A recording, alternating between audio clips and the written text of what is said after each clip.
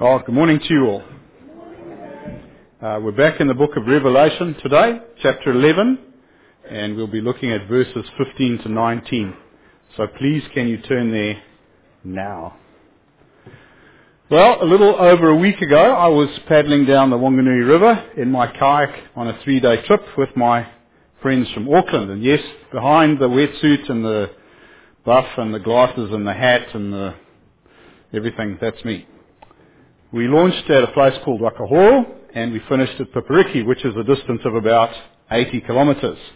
And I can testify that my shoulders still remember.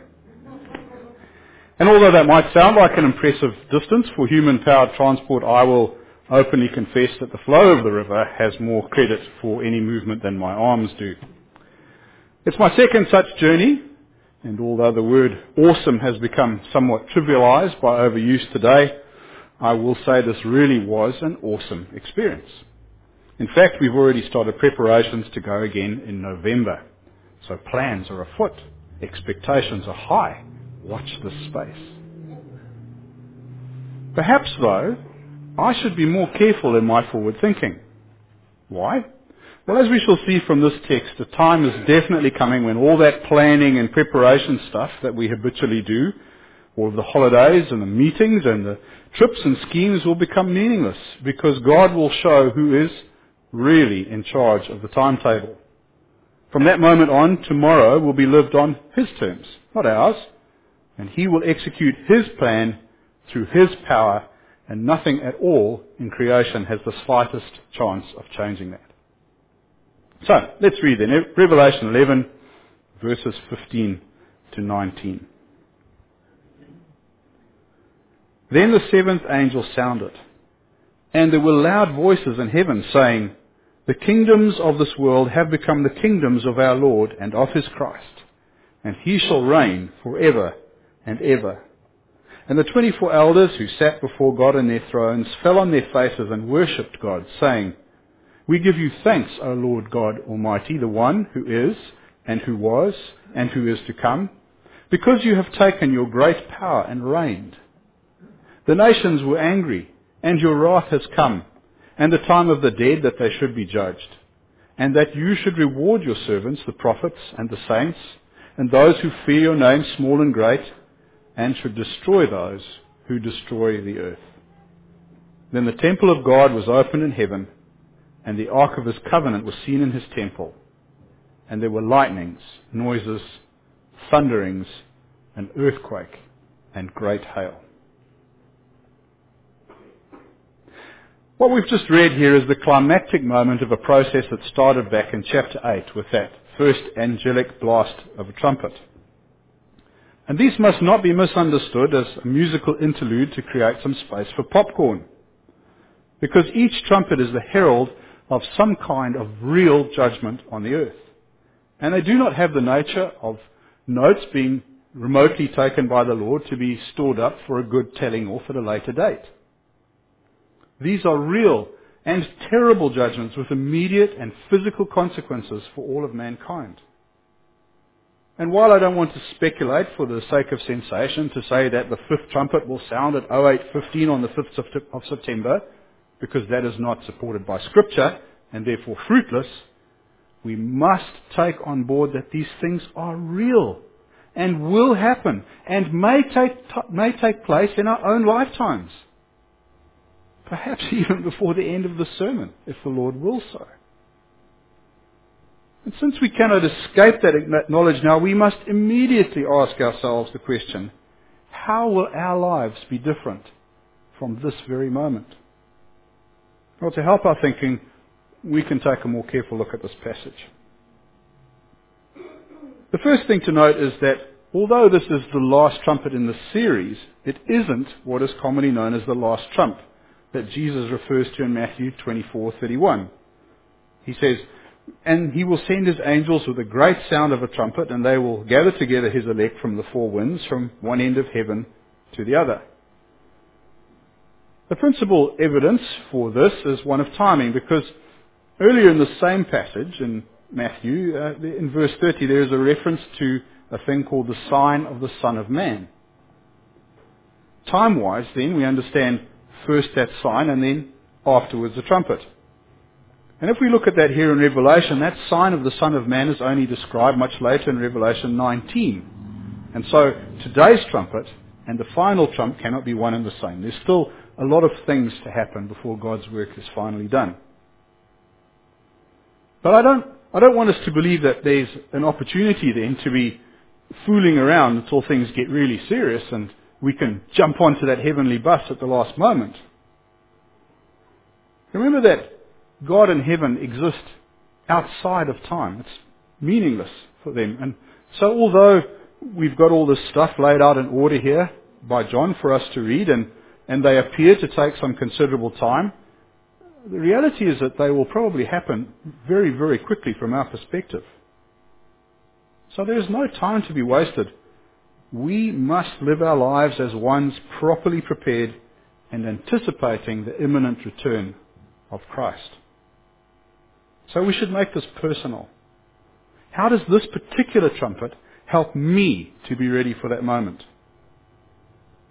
Well, to answer that question, let me ask you another. Your starter for 10 points. How many countries are there in the world today? Any takers? How many?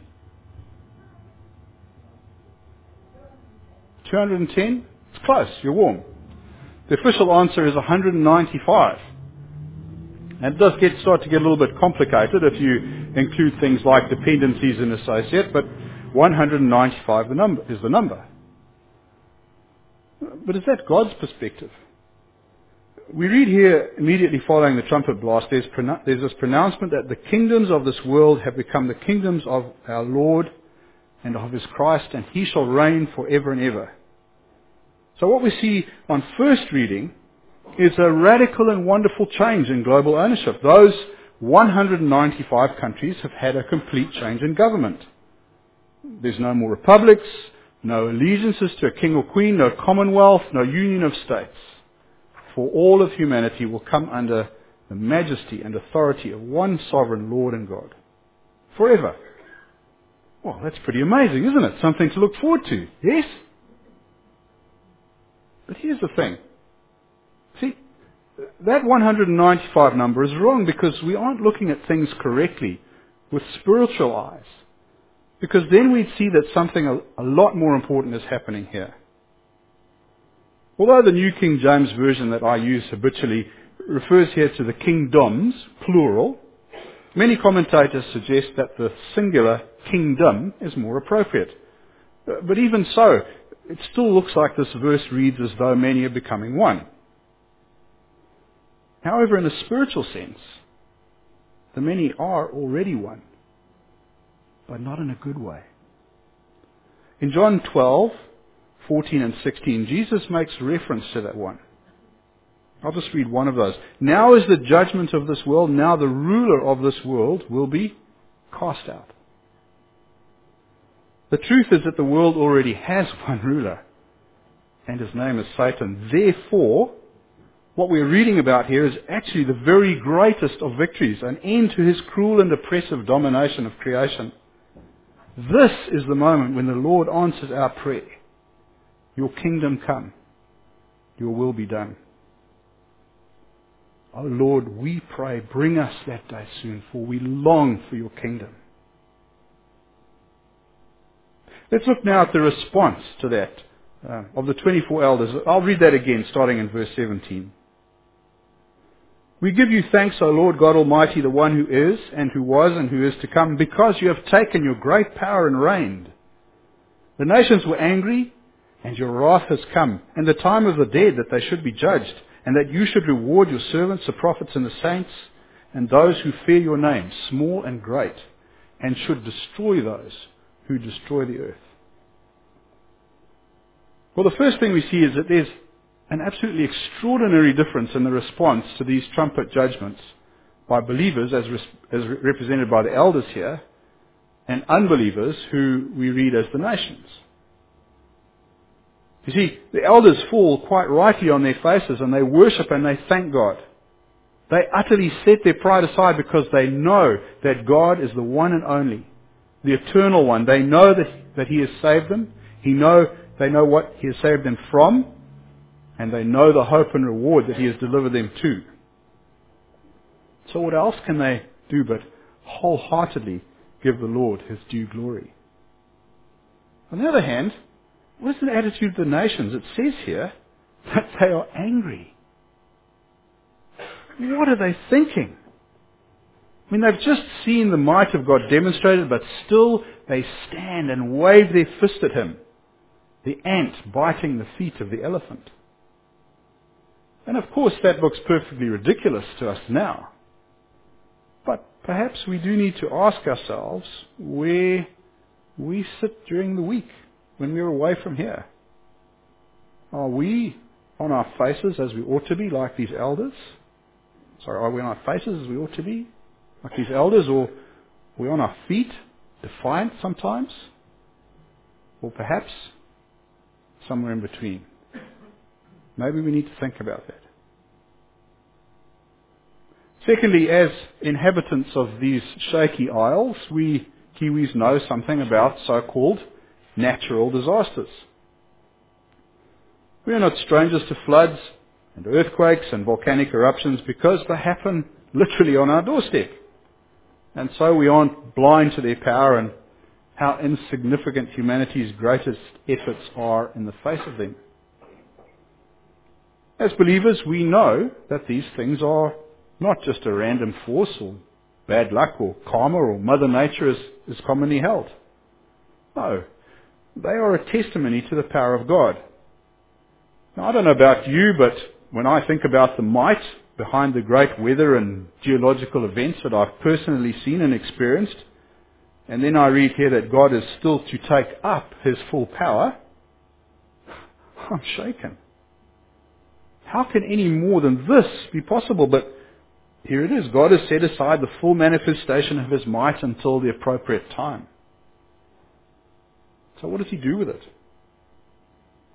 Let me explain. Although I've just drawn you a picture of physical might, which shouldn't be set aside, by the way, because it's going to be very amply demonstrated in the chapters to come, what we're reading about here relates more to the expression of God's character than His muscles. Let's look at verse 18 again. The nations were angry, and your wrath has come, and the time of the dead that they should be judged, and that you should reward your servants, the prophets and the saints, and those who fear your name, small and great, and should destroy those who destroy the earth. So if we look at this, we can see that there are three consequences mentioned here as a result of God taking up His power. And they are wrath, judgment, and reward. And they are all connected to His character in some way. Now we would usually understand wrath as just being another word for angry, which is kind of correct, but it does carry with it the idea of doing something with that anger. It's not a passive description, it's an active one, which is rather appropriate, as we will see. It's also a theological doctrine, which as an attribute of God explains that He intensely hates all sin. And it must be said that obviously that intensity is hard for us to understand because we're quite good at sliding around our own and others' sin. We make up lots of good reasons to excuse it. We cover our eyes and look away for fear of ridicule or offense, or perhaps we pretend that it didn't happen at all. But that's not God at all, because sin invariably makes Him angry and wrathful. And like I said, wrath is an active sort of anger, and so sin always requires God's just punishment. Maybe we ought to be taking sin a lot more seriously. Now that word just is very important because for justice to be done, there must be a standard of rightness for comparison. We have to ask if something is going to be right or wrong. Well, why is it so, and who determines that? As humans, we like to think that we do have a just system in our legal processes, but the reality is that despite the very best efforts of our lawmakers, it isn't really so. Because justice is denied by lies, by money, and by error, just to start with. And moreover, justice almost always depends at some point on the testimony of a human witness. And unfortunately, none of those was ever equipped with a red light on their forehead to indicate when they are lying. So, who is really just? Only God. And we call this His righteousness, which means that He always acts in accordance with what is right, and that He Himself is the final standard of what is right. He determines what is just and what is not. So God must righteously execute His wrath against each and every sin ever done by each and every sinner. Well, that's okay, because that's the person sitting next to you, isn't it? Or maybe it's that well-known swine sitting in the pew over there. No, friends. Of course, that's me and you, because we have all sinned and fallen short of the glory of God. Every single one of us. We should all be recipients of God's wrath. And although from our present perspective He hasn't done so with finality yet, rest assured He will. That's what this passage is about. And so we'll continue to see what it says to us. So far we've already spoken about two of the key themes of this passage, wrath and judgment, but there are two more words in verse 18 that I want to talk about because they have deeply personal meaning for us and are the direct consequences of wrath and judgment. And they are reward and destruction. When that seventh trumpet blows, the time for covering your eyes and making excuses is over forever. And I mean forever. God will certainly righteously judge all of humanity who has ever lived, and then reward or destroy us as we properly deserve. And to me, that's potentially a very frightening prospect, since how will we know for sure which one we deserve? Well, I'm happy to say there's a crystal clear answer to that question. If I ask you as a first step, have you repented of your sins? And that means that you've apologized to God for them and resolved to try not to do them ever again. And then as the next and most important step, have you said to God that you accept His Son Jesus as your Lord and Savior? That means that you agree that He will be the boss of your life from now on, and that you will use His standards to live your life, and that you will do the work that He gives you to do. If you can say yes to all of these things, if you have done those, then you will surely stand on the reward side of the judgment scales. Well, that's fantastic news, Dave. But what will that reward be? Now, unfortunately, the true picture of this reward has become completely mangled by modern society. The most usual understanding is that we're going to see a bright light, and then we're going to go somewhere, we're going to meet St. Peter at some kind of fancy gate, and he'll decide whether we're a good sort or not when we get there. And of course we're a good sort, because we donated to save the children, and we helped old ladies across the road. And then when we get in there, we sort of get to chill out forever with wings and a harp and a cloud. What? Where did all this rubbish come from? What Scripture tells us is that pretty much none of that is true. The only thing that's true is the forever part. God Himself will judge us, not St. Peter, as we read here. And we ought to be clear that although doing good is absolutely the right thing to do always, on its own it will never, ever get us into heaven. Only as I've said, accepting Jesus will do that, because only He was able to take the punishment that should have been ours by dying on that cross. And that wings and harp stuff is all junk too. God is going to destroy the whole earth. Finished. Gone. Everything. He's going to make a new and perfect one, and that is where we will live. And we will live there in completely new and perfect bodies that don't wear out and get sick like these ones. Well, those are all very marvelous and certainly worth working towards, but really there's something far greater. And that is that we will actually get to see God face to face. On first thought, that might not seem like a very big deal because, we meet people every day. We see them face to face. So why am I making so much of it? Well, it's like this.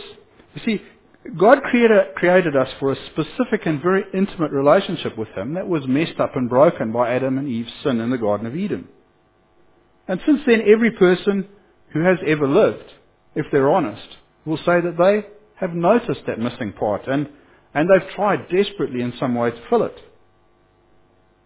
That might be by working outstandingly hard or collecting some kind of experiences, the good old bucket list, or having lots of partners, or any number of sensual things. Yet we all know that deep down, none of those quite do the job. There's always that sense that we're not complete, that there's a part of the jigsaw that's missing. But when we receive our heavenly reward, when we meet our Father and Creator, we will finally be made whole, really, truly whole, because that intimate relationship with God will be restored. We will know total satisfaction and joy for the first time ever and forever.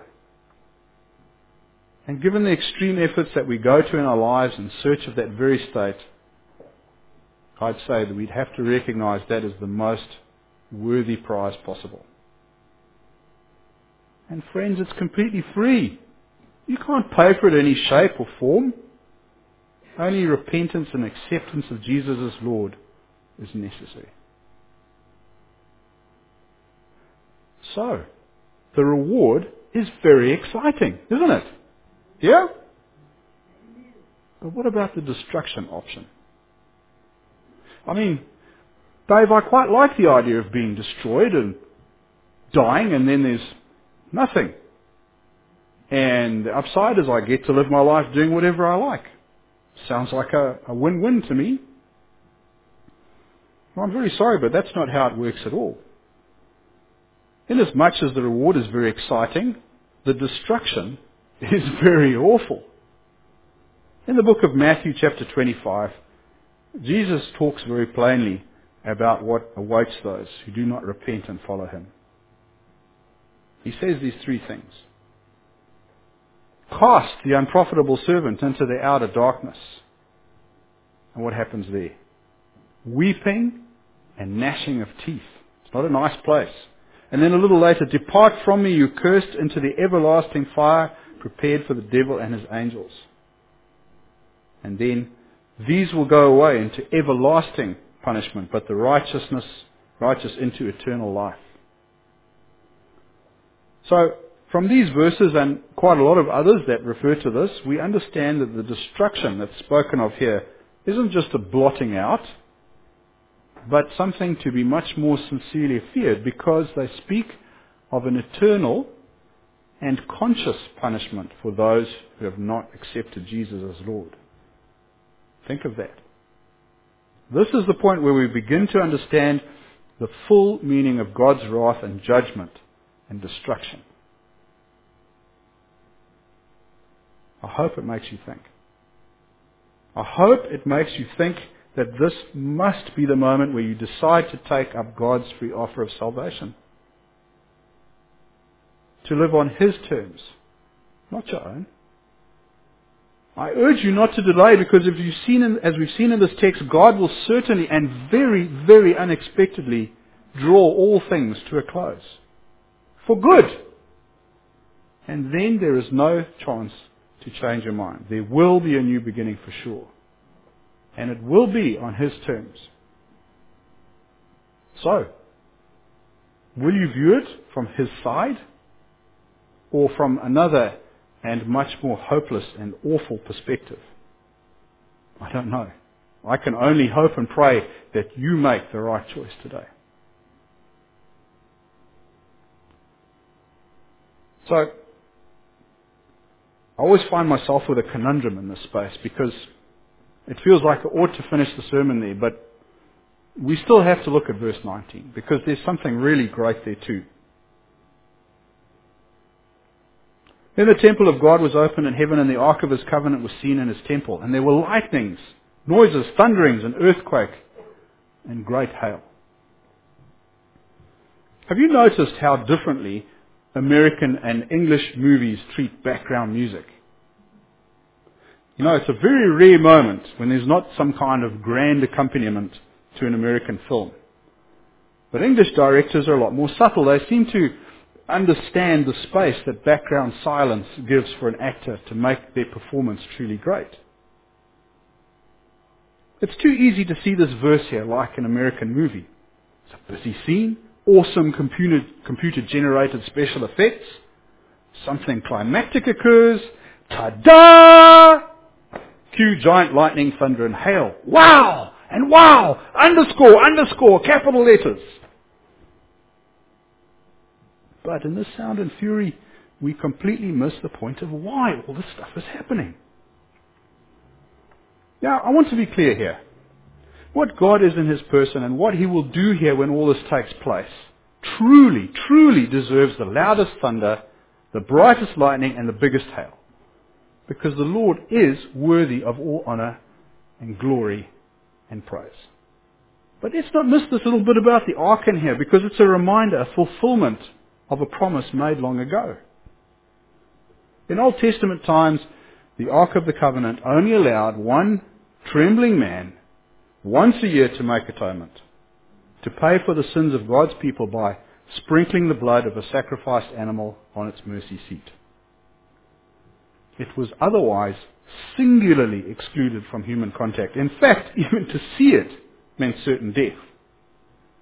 So although mercy was granted, it was only on very particular and specific terms. Everything had to be just so, because sin reigned in the world. But here in the scene in Revelation, as God promised Israel back then, sin has been dealt with once and for all. And so there is no need for the ark to be hidden anymore, because God's mercy has come to all who will receive it, and all who have done so can and will come face to face with Him. What God intended in the beginning, that we, like Adam and Eve, should be able to walk and talk with Him in the cool of the evening, has been restored. And nothing will ever change that again. Hallelujah! At the very beginning of this book of Revelation, the reader is promised a blessing from reading, hearing, and doing the things that they find here. I believe that we have certainly been blessed by the certainty that we have heard and read about in this passage. But what are we doing about the doing part?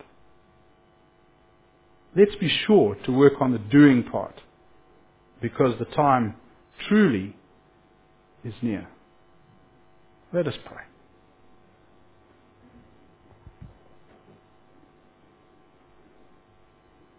Heavenly Father, thank you so much for this book of Revelation. Although it seems so weird and scary when we first read it, when we start to peer into it, when we start to understand it, we gain such a great understanding of what hope awaits us, and what a great and marvelous and mighty God you are. Lord, I pray that that image would not be the end of it, but that we would be motivated by what we see and hear and read, Lord, to go out and do your work, to be your servants, to gain that great reward, and that we would look forward to meeting you face to face on that marvelous day. Come, Jesus, we pray. Amen.